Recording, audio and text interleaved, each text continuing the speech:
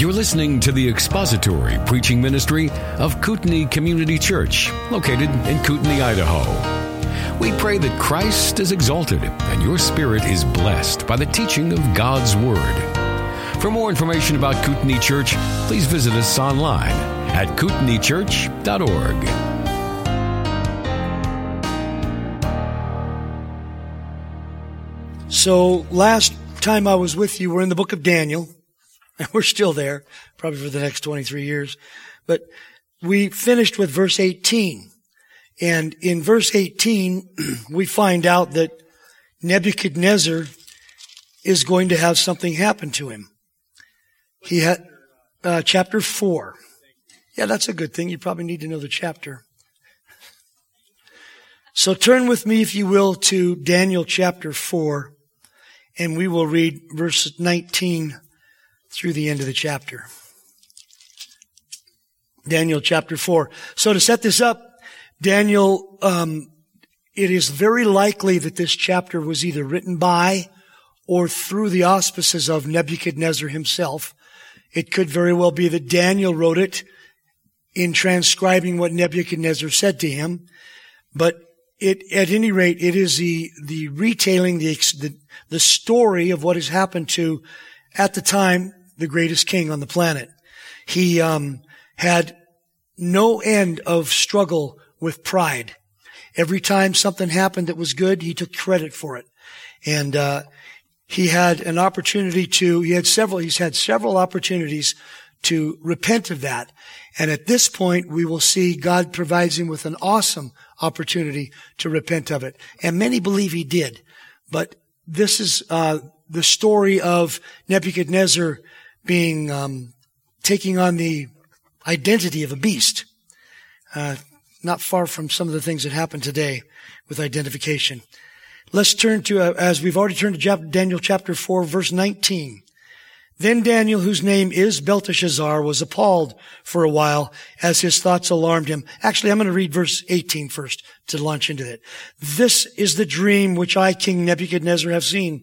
Now you, Belteshazzar, tell me its interpretation, inasmuch as none of the wise men of my kingdom is able to make known to me the interpretation, but you are able, for a spirit of the holy gods is in you. And with that, Daniel is made responsible for telling Nebuchadnezzar what's going to happen to him. Then Daniel, whose name is Belteshazzar, was appalled for a while as his thoughts alarmed him. The king responded and said, Belteshazzar, do not let the dream or its interpretation alarm you. Belteshazzar answered and said, My lord, if only the dream applied to those who hate you and its interpretation to your adversaries. The tree that you saw, which became large and grew strong, whose height reached to the sky and was visible to all the earth, and whose foliage was beautiful and its fruit abundant, and in which was food for all, under which the beasts of the field dwelt, and whose branches the birds of the sky lodged. It is you, O king, for you have become great and grown strong, and your majesty has become great and reached to the sky, and your dominion to the end of the earth. And then the king saw an angelic watcher, a holy one, descending from heaven and saying, Chop down the tree and destroy it.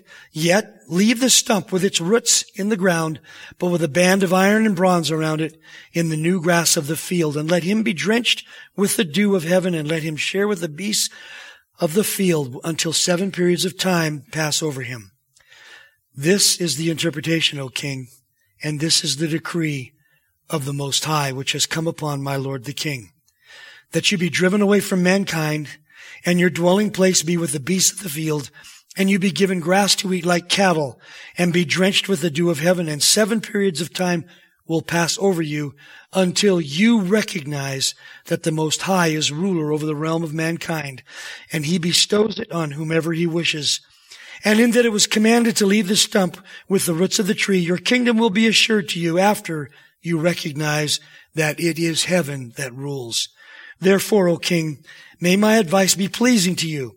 Break away now from your sins by doing righteousness, and from your iniquities by showing mercy to the poor, in case there may be a prolonging of your prosperity. All this happened to Nebuchadnezzar the king. 12 months later, he was walking on the roof of his royal palace, of the royal palace of Babylon. The king reflected and said, "Is this not Babylon the Great, which I myself have built as a royal residence by the might of my power and for the glory of my majesty?"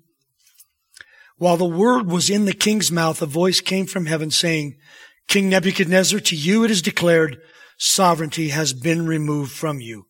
And you will be driven away from mankind, and your dwelling place will be with the beasts of the field. You will be given grass to eat like cattle, and 7 periods of time will pass over you until you recognize that the Most High is ruler over the realm of mankind, and bestows it on whomever he wishes." Immediately, the word concerning Nebuchadnezzar was fulfilled, and he was driven away from mankind and began eating grass like cattle, and his body was drenched with the dew of heaven until his hair had grown like eagle's feathers and his nails like bird's claws. But at the end of that period, I, Nebuchadnezzar, raised my eyes toward heaven, and my reason returned, and my reason returned to me. And I blessed the Most High and praised and honored him who lives forever. For his dominion is an everlasting dominion, and his kingdom endures from generation to generation. And all the inhabitants of the earth are accounted as nothing, but he does according to his will in the host of heaven and among the inhabitants of the earth. And no one can ward off his hand or say to him, "What have you done?" At that time my reason returned to me, and my majesty and my splendor were restored to me for the glory of my kingdom, and my counselors and my nobles began seeking me out. So I was reestablished in my sovereignty, and surpassing greatness was added to me.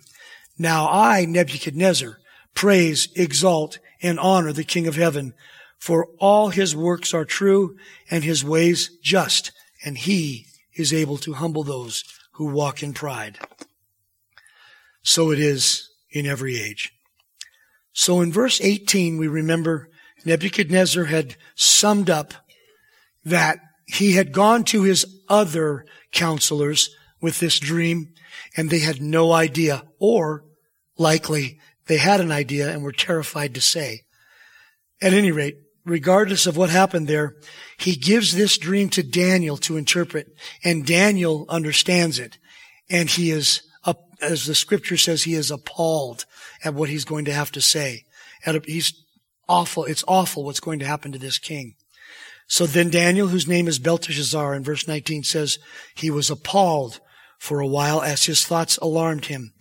The king responded and said, "Belteshazzar, do not let the dream or its interpretation alarm you." Belteshazzar replied, "Lord, my Lord, if only the dream applied to those who hate you and its interpretation to your adversaries." So note that both of Daniel's names are used, both his Hebrew and his Babylonian name. He was both a servant of God and an official in the court of Babylon, which is the most appropriate and likely reason why most of Daniel is written in Aramaic, the language of the court of the kings of Babylon, or the court of Babylon. The word translated appalled comes from a root which means to be stunned or rendered. That's stunned. To be stunned or rendered desolate. The strength went out of him. He just didn't know how to go on from here. Although he had trusted in the Lord, it was still terrifying to tell the most powerful man on the planet that you're going to be eating grass like an ox. You're going to look like an idiot. And everybody is going to whisper about you and talk about you. While the King James translates the time here, a while, that word actually means, it doesn't mean a specific length of time, but it is rendered a moment or a while. Likely here, it refers to just a short period of time. He stepped back, he took a breath, he thought, okay, I'm going to have to tell him what this means. And how am I going to do that? Daniel was as we have seen earlier throughout the early parts of the book, very careful and thoughtful man. And he was specific when he retailed or explained the dreams or the prophecies that the Most High gave him. So he was rightfully concerned about what he knew he had to tell the king, because it was not a friendly message. This king was known for dealing with people who disagreed with him in rather unfortunate ways, chopping them up, throwing them in furnaces, and various and sundry other ways. He was not a man to cross indiscriminately or actually at all. So one wonders at this point if there was a furnace nearby. Sensing his discomfort and fully understanding why, the king reassures Daniel that it is safe to tell him what his dream means. Daniel's compassion for the king is seen here as in that he wishes to apply this dream to the king's adversaries and not to the king. While it is a common Oriental phrase, it is likely that Daniel truly cared about Nebuchadnezzar, and he was sad to see that this man was about to pay the price for his pride. Verse 20, the tree that you saw, which became large and grew strong, whose height reached to the sky and was visible to all the earth. So Daniel starts the interpretation by repeating the facts of the dream just as the king described them. He uses the same descriptive terms. The king will know that he is indeed interpreting exactly what the king told him. Verse 21, and whose foliage was beautiful and its fruit abundant, and in which was food for all, under which the beasts of the field dwelt, and in whose branches the birds of the sky lodged. So repeating this dream, as I said, in the manner exactly as the king told it, would assure him that Daniel had paid attention. Even these details reveal Nebuchadnezzar's pride. Daniel is explaining to the king what he thinks about himself.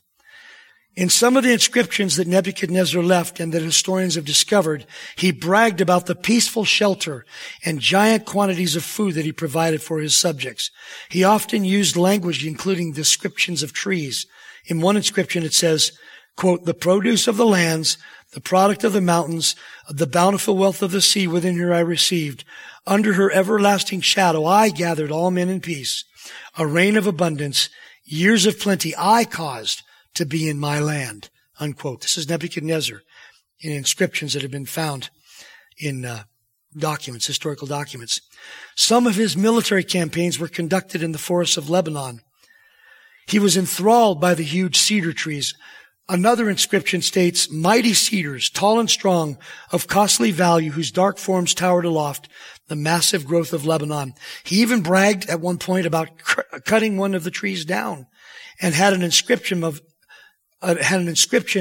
in stone made of him doing so, cutting one of these trees down by himself. The trees had great significance in ancient Babylon.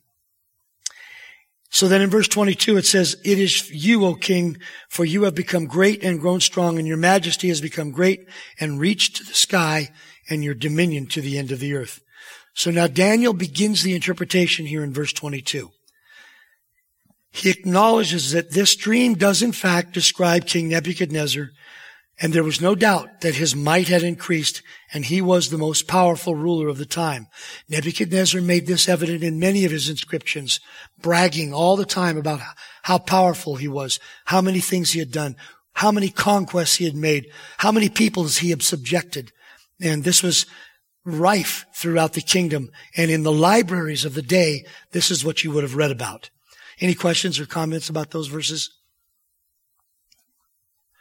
Verse 23.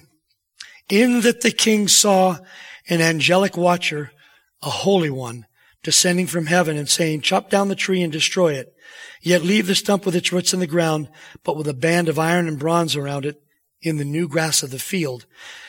And let him be drenched with the dew of heaven, and let him share with the beasts of the field until 7 periods of time pass over him. So Daniel continues repeating Nebuchadnezzar's dream, acknowledging the watcher, the destruction of the tree with the stump left intact, and the impending insanity. The word let him share essentially means that he would have the same portion or live the same way as the beasts of the field. He would undergo the same difficulties and deprivations, and he would be essentially in the same manner wary of men, and men would treat him in the same way that they treated other beasts of the field. Verse 24, this is the interpretation, O king, and this is the decree of the Most High, which has come upon my lord the king. So now comes the interpretation, and Daniel doesn't dance around. Where Nebuchadnezzar made oblique references to the angelic watcher, he pointedly states that this is a decree of God. This is a decree of the Most High. Verse 25, and here's the decree, part of the decree. That you be driven away from mankind, and your dwelling place be with the beasts of the field, and that you be given grass to eat like cattle, and be drenched with the dew of heaven, and 7 periods of time will pass over you, and you will pass over you until you recognize that the Most High is ruler over the realm of mankind, and bestows it on whomever He wishes. This is a truly remarkable judgment, in that the greatest of kings would begin to live like the dumbest of animals. And I think I saw a meme earlier today. He's gonna act like a cow. Some have called this lycanthropy. That's actually a specific term. It's a form of boanthropy where he thinks he's a cow.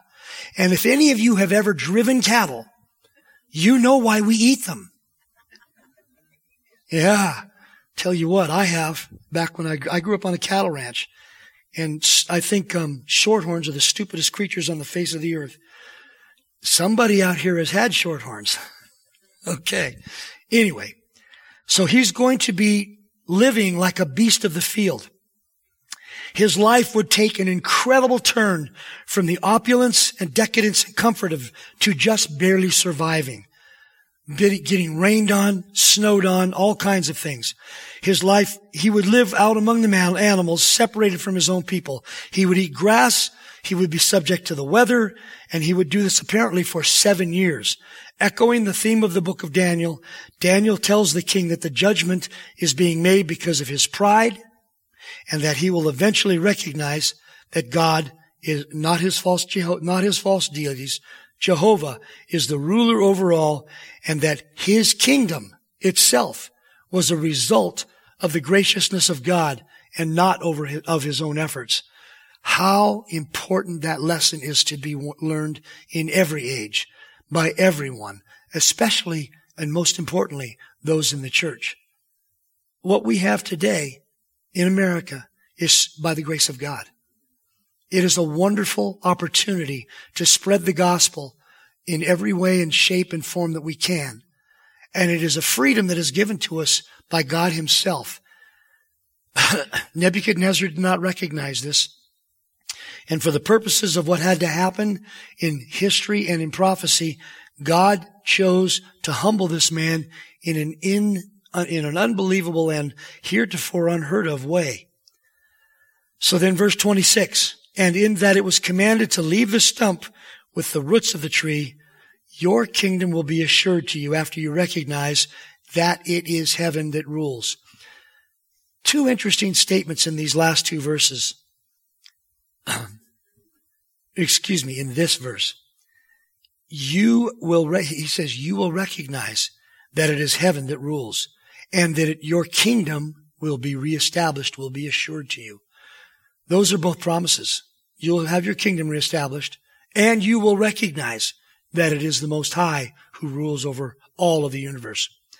So God would sovereignly maintain his kingdom while he was away from ruling it once he had learned his lesson. And here it is clearly a promise that he would learn the lesson.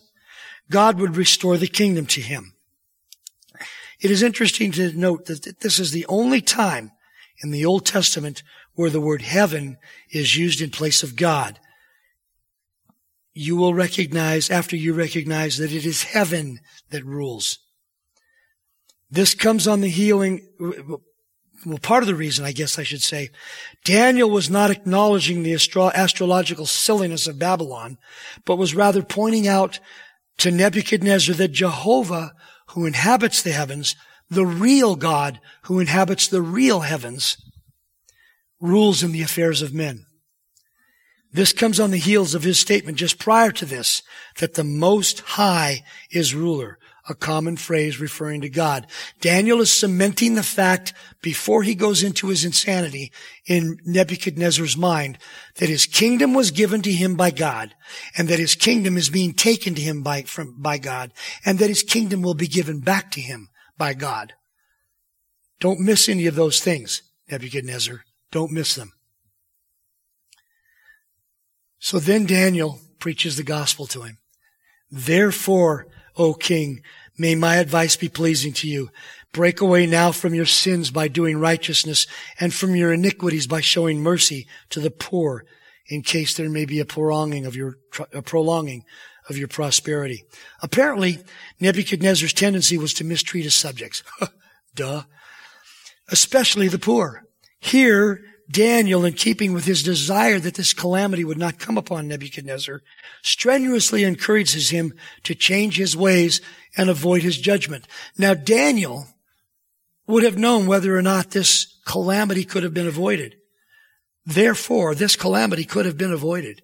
And all it would have taken was for Nebuchadnezzar to repent and to begin doing righteousness.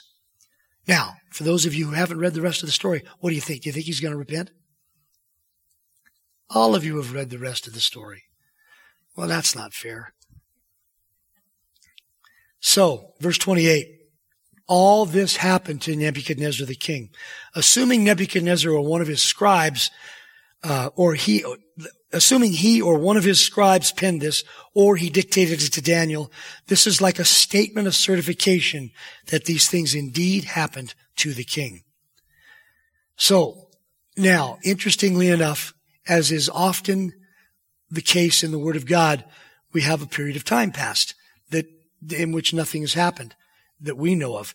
An awful lot happened in the 12 months between this statement and verse 29, between verse 28 and verse 29, of which we don't have in Scripture any record. But we know one thing. Nebuchadnezzar didn't repent. God gave him a year. He gave him a year to change his mind, to repent. And so what do we find a year later, after this dream was related to him by Daniel in detail, telling him that you need to recognize that the Most High rules in the affairs of men. All you need to do is repent, and this coming calamity that you had a dream of and you kind of knew what was going on, it won't happen to you. What do? We forget. We get on about the business of our day. We stop worrying about the things that were so terrifying yesterday that we really should take note of. And here's what happens. 12 months later, he was walking on the roof of the royal palace of Babylon. And who does he think built that? He thinks he did. Now, physically he did, but it was by the grace of God, and he's forgotten that. So it's unknown, and I have to be fair here to Nebuchadnezzar, whether or not Nebuchadnezzar humbled himself for a short time or simply continued as normal. In any event, God gave him one more full year to repent of his pride. And here's what happened a year later, verse 30. The king reflected and said, "Is this not Babylon the Great, which I myself have built as a royal residence by the might of my power and for the glory of my majesty?" How many times did we hear the word "my" in there? My favorite. Oh my. Nothing about Jehovah, nothing about God, nothing about grace, nothing about blessing. I did this. Aren't I the best? So it's very clear that Nebuchadnezzar had not repented of his pride. He is taking credit for everything that has happened to him in his lifetime. He was well known for his boasting about his accomplishments, and there are numerous inscriptions we have from the libraries of that day that reflect this. Numerous clay foundation cylinders describe Nebuchadnezzar's greatness as a builder have been discovered. Ancient Mesopotamian kings would commission clay cylinders to be inscribed in cuneiform script describing and dedicating their construction, and then they would bury them in the foundations of structures they were building or repairing. On one clay foundation cylinder, Nebuchadnezzar describes the construction of the outer city wall of Babylon. Here's what he says. "I built a strong wall that cannot be shaken with bitumen and baked bricks. I laid its foundation on the breast of the netherworld, and I built its top as high as a mountain. It was wide enough that chariots could pass each other on the top of this." It was impressive. There's no doubt about that. He's not bragging about something that didn't happen. It really did happen. One of the most famous Nebuchadnezzar inscriptions is called the East India House inscription, so named because it was presented as a gift to the East India House Museum. It describes Nebuchadnezzar's achievement in building the great temples of Esgila and Azida, as well as the city walls and royal palaces in Babylon. In it, in this one he boasts, I am Nebuchadnezzar, king of Babylon, the exalted prince, the favorite of the god Marduk, the beloved of the god Nabu, the arbiter, the possessor of wisdom, who reverences their lordship, the untiring governor, who is constantly anxious for the maintenance of the shrines of Babylonia and Borsippa. By thy command, merciful Marduk, may the temple I have built endure for all time, and may I be satisfied with its splendor. Unquote. There's really no doubt that Babylon deserves the title of one of the seven wonders of the ancient world. Nebuchadnezzar's building projects consumed tremendous amounts of time, money, and the lives of many of his subjects. The palace from which he surveyed Babylon was one of the citadels of the north side of the city. It had large courts, reception rooms, throne room, residences, and the famous hanging gardens. A vaulted terrace structure with an elaborate water supply for its trees and plants, apparently built by Nebuchadnezzar for his Median queen. From the palace he would see in the distance the city's 27-kilometer outer wall, which he had built. His palace stood just inside the double wall of the inner city, which was punctuated by 8 gates and encircled in an area, you can tell this is from European encyclopedias, encircled an area 3 kilometers by 1 kilometer, with the Euphrates running through it. The palace adjoined a processional avenue that Nebuchadnezzar had paved with limestone, hence his mention of bitumen, and decorated with lion figures, emblematic of Ishtar. This avenue entered the city through the Ishtar gate, which he had decorated with dragons and bulls, which were emblems of Marduk and Bel, 2 of his gods. It continued south through the city to the most important sacred precincts. It continued to whose beautifying and development Nebuchadnezzar had contributed. The ziggurat, the Tower of Babylon, crowned by a temple of Marduk where the god's statue resided. In Marduk's temple there were also shrines to other gods, and in the city elsewhere temples of other Babylonian gods restored or beautified by Nebuchadnezzar. It was a beautiful city. It had a lot of incredible structures and sculptures and buildings in it. It was remarkable, unbelievably. And so far, 49 building inscriptions regarding Nebuchadnezzar have been discovered. He rebuilt and then built 2 more palaces. He erected 17 religious temples in Babylon and its suburb Borsippa. He completed the 2 walls that surrounded the city, with the outer wall wide enough for 2 chariots to pass each other on top. In addition to the hanging gardens he built for the Median princess, he satisfied her he built the hanging gardens. He satisfied her homesickness by replicating the mountains of her homeland on the roof of the royal palace complex. In one of his prayers to Marduk that has been found, he said, "Like dear life, I loved my exalted lodging place. In no place I have made a town more glorious than thy city of Babylon." From a human perspective, his boasting was relatively accurate, although everything was done by slave labor over the years he was in power.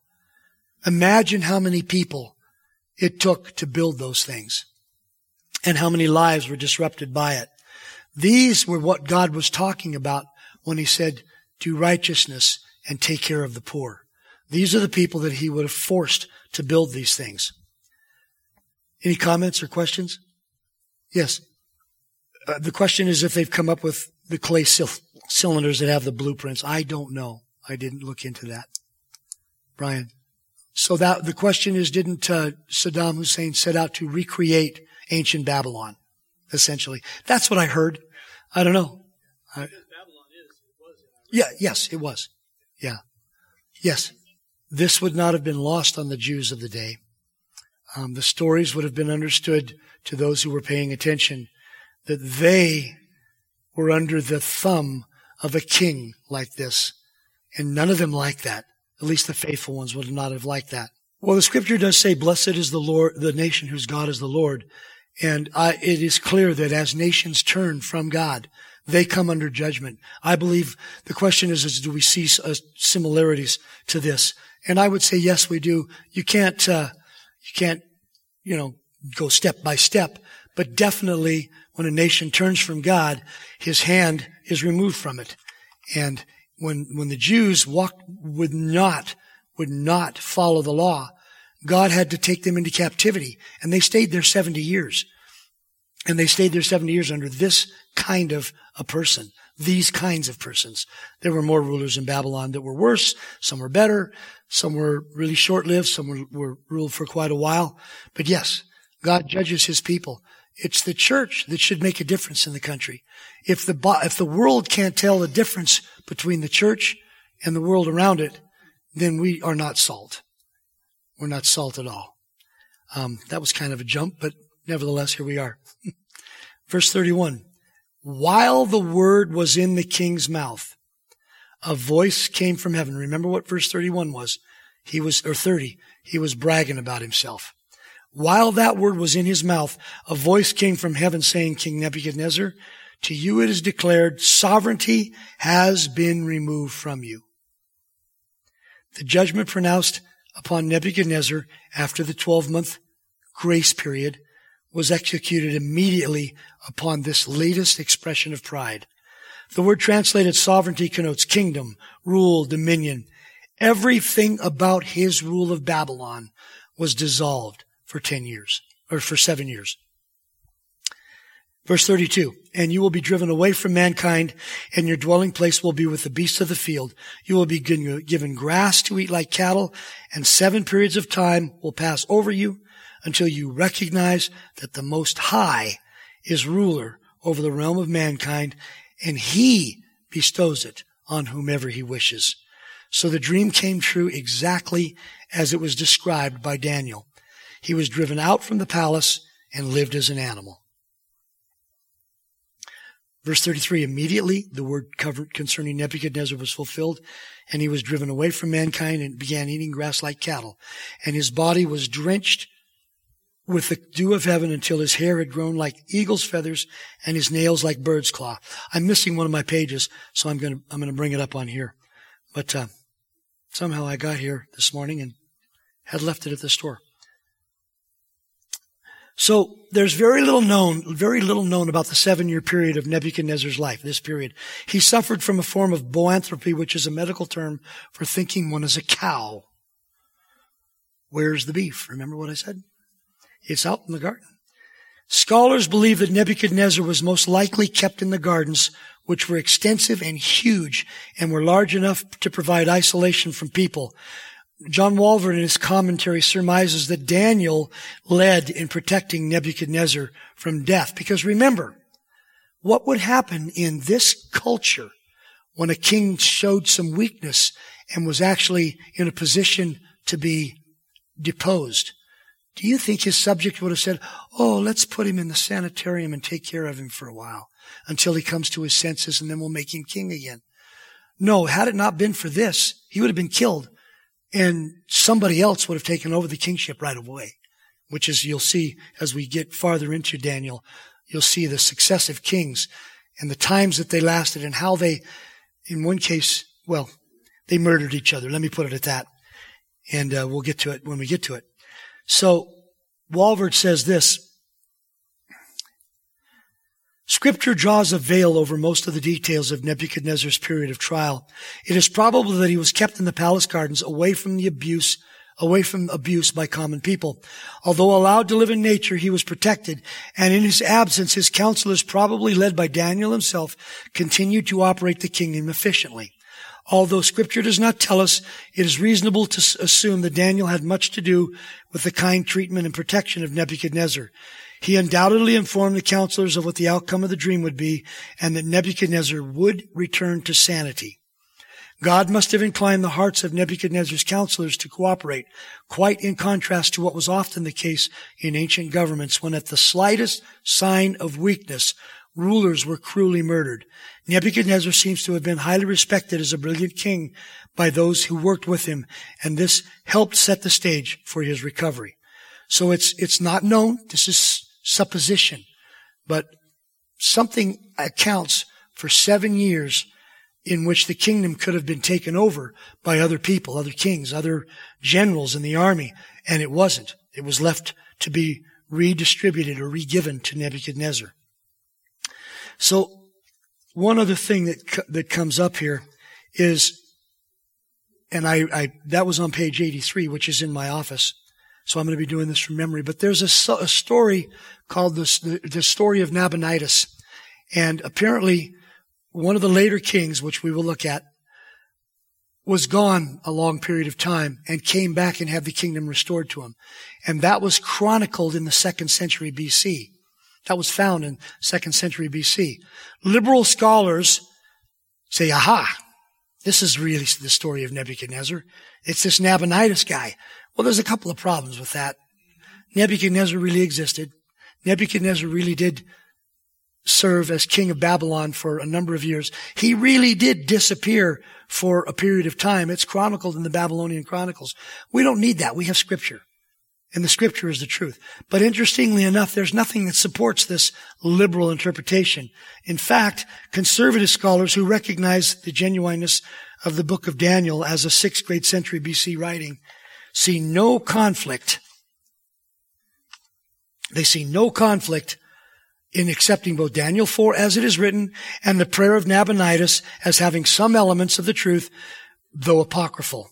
In fact, as the discussion we will see in Daniel 5 will bring out, the fact that Nabonidus lived at Tiamat for extended periods, well attested to in tradition and history, gives a plausible explanation as to why he wasn't king when chapter 5 starts, and he should have been. He was the successor to Nebuchadnezzar. Belshazzar was king. He was in charge in Babylon in Daniel 5. It is not necessary to impugn the record of Daniel in order to recognize the non-inspired story related to Nabonidus. So, and we will trace the kings when we get to chapter 5 to show you the historical, give you the historical context I'm talking about. Because the successive kingship was given to different people. And when we get to chapter 5, one verse away from the end of chapter 4, a whole new king is in place, and we're missing a king. And we'll see why. But verse 34. But at the end of that period, I, Nebuchadnezzar, so the period is over now, I raised my eyes toward heaven, and my reason returned to me, and I blessed the Most High, and praised and honored him who lives forever, for his dominion is an everlasting dominion, and his kingdom endures from generation to generation. That's a different Nebuchadnezzar from prior to this. It is unknown if he turned his eyes to heaven and his reason returned, or if this is simply a narrative of his coming to his senses. In any event, the 7 years have passed. He regains by God's grace, he regains his senses by God's grace. And what's the first thing he does? He begins by praising God in a manner that is completely different from his acknowledgement of his false gods. From this point, there is no indication of his attitude toward the false gods of Babylon.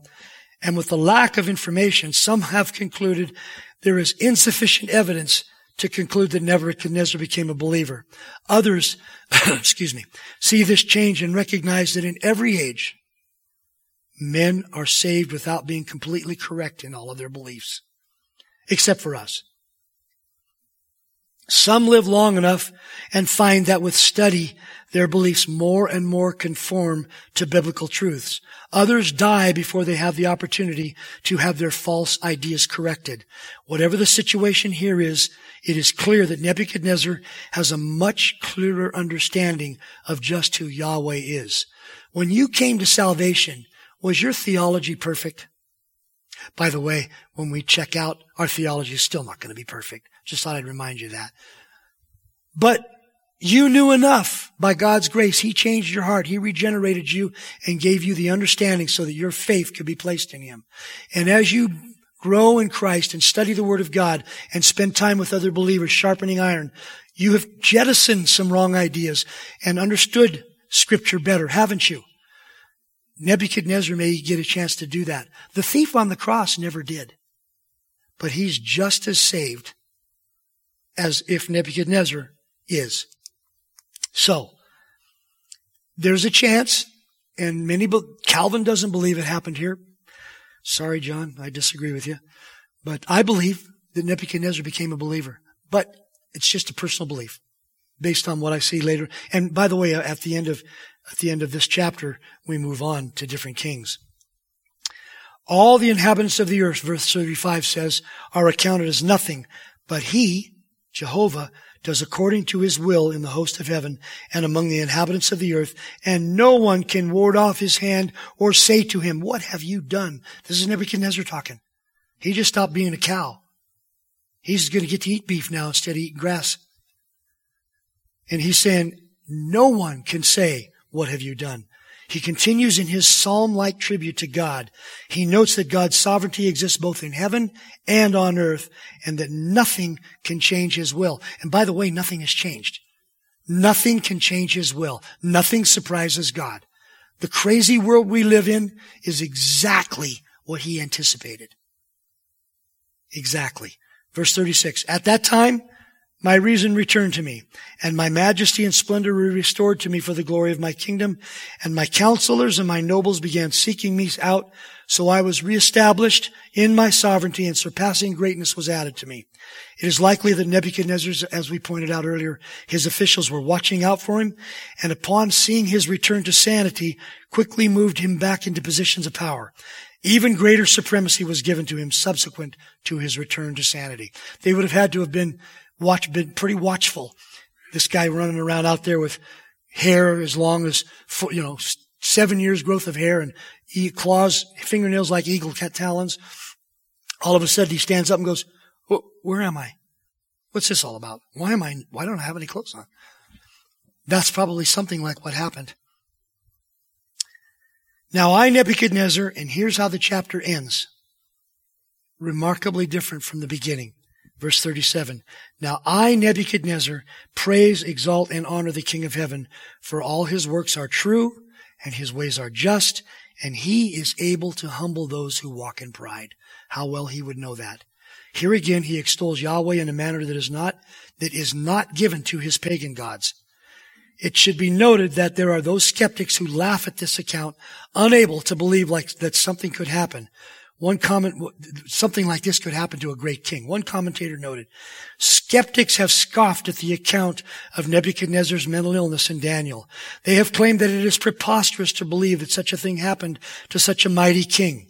However, a Greek writer named Megasthenes, who lived from 312 to 280 BC, related an interesting story that had been told to him by the Chaldeans. According to the story, after he had completed military conquests, Nebuchadnezzar was possessed by some god or other while on the roof of his palace. The story also talked about a man driven through the desert where wild beasts sought their food, a lonely wanderer among the rocks and ravines.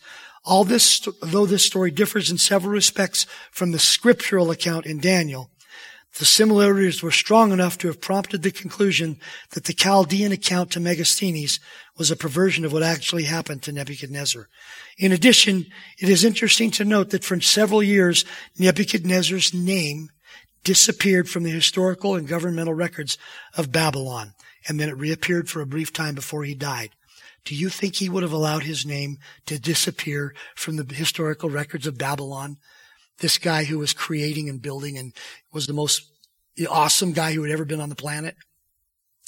His final words here are an indictment of his own pride and a recognition that not only is God sovereign over men, but he was sovereign over Nebuchadnezzar himself. It is only when God crushes pride in men that man becomes truly useful. None of this would have been lost on the Jews of the day. It was important that they saw that their God was still sovereign. God was reminding them that even though they were in captivity, he was still in control. Thus ends one of the strangest stories in the Old Testament. And that same God is still in charge today, no matter what you read and see on CNN. Thank you for listening to the latest podcast from Kootenai Church. If you'd like to learn more about Kootenai Church or to donate to our church ministry, you can do so online by visiting kootenaichurch.org. We hope you enjoyed this podcast and pray you'll join us again next time. Once again, thank you for listening.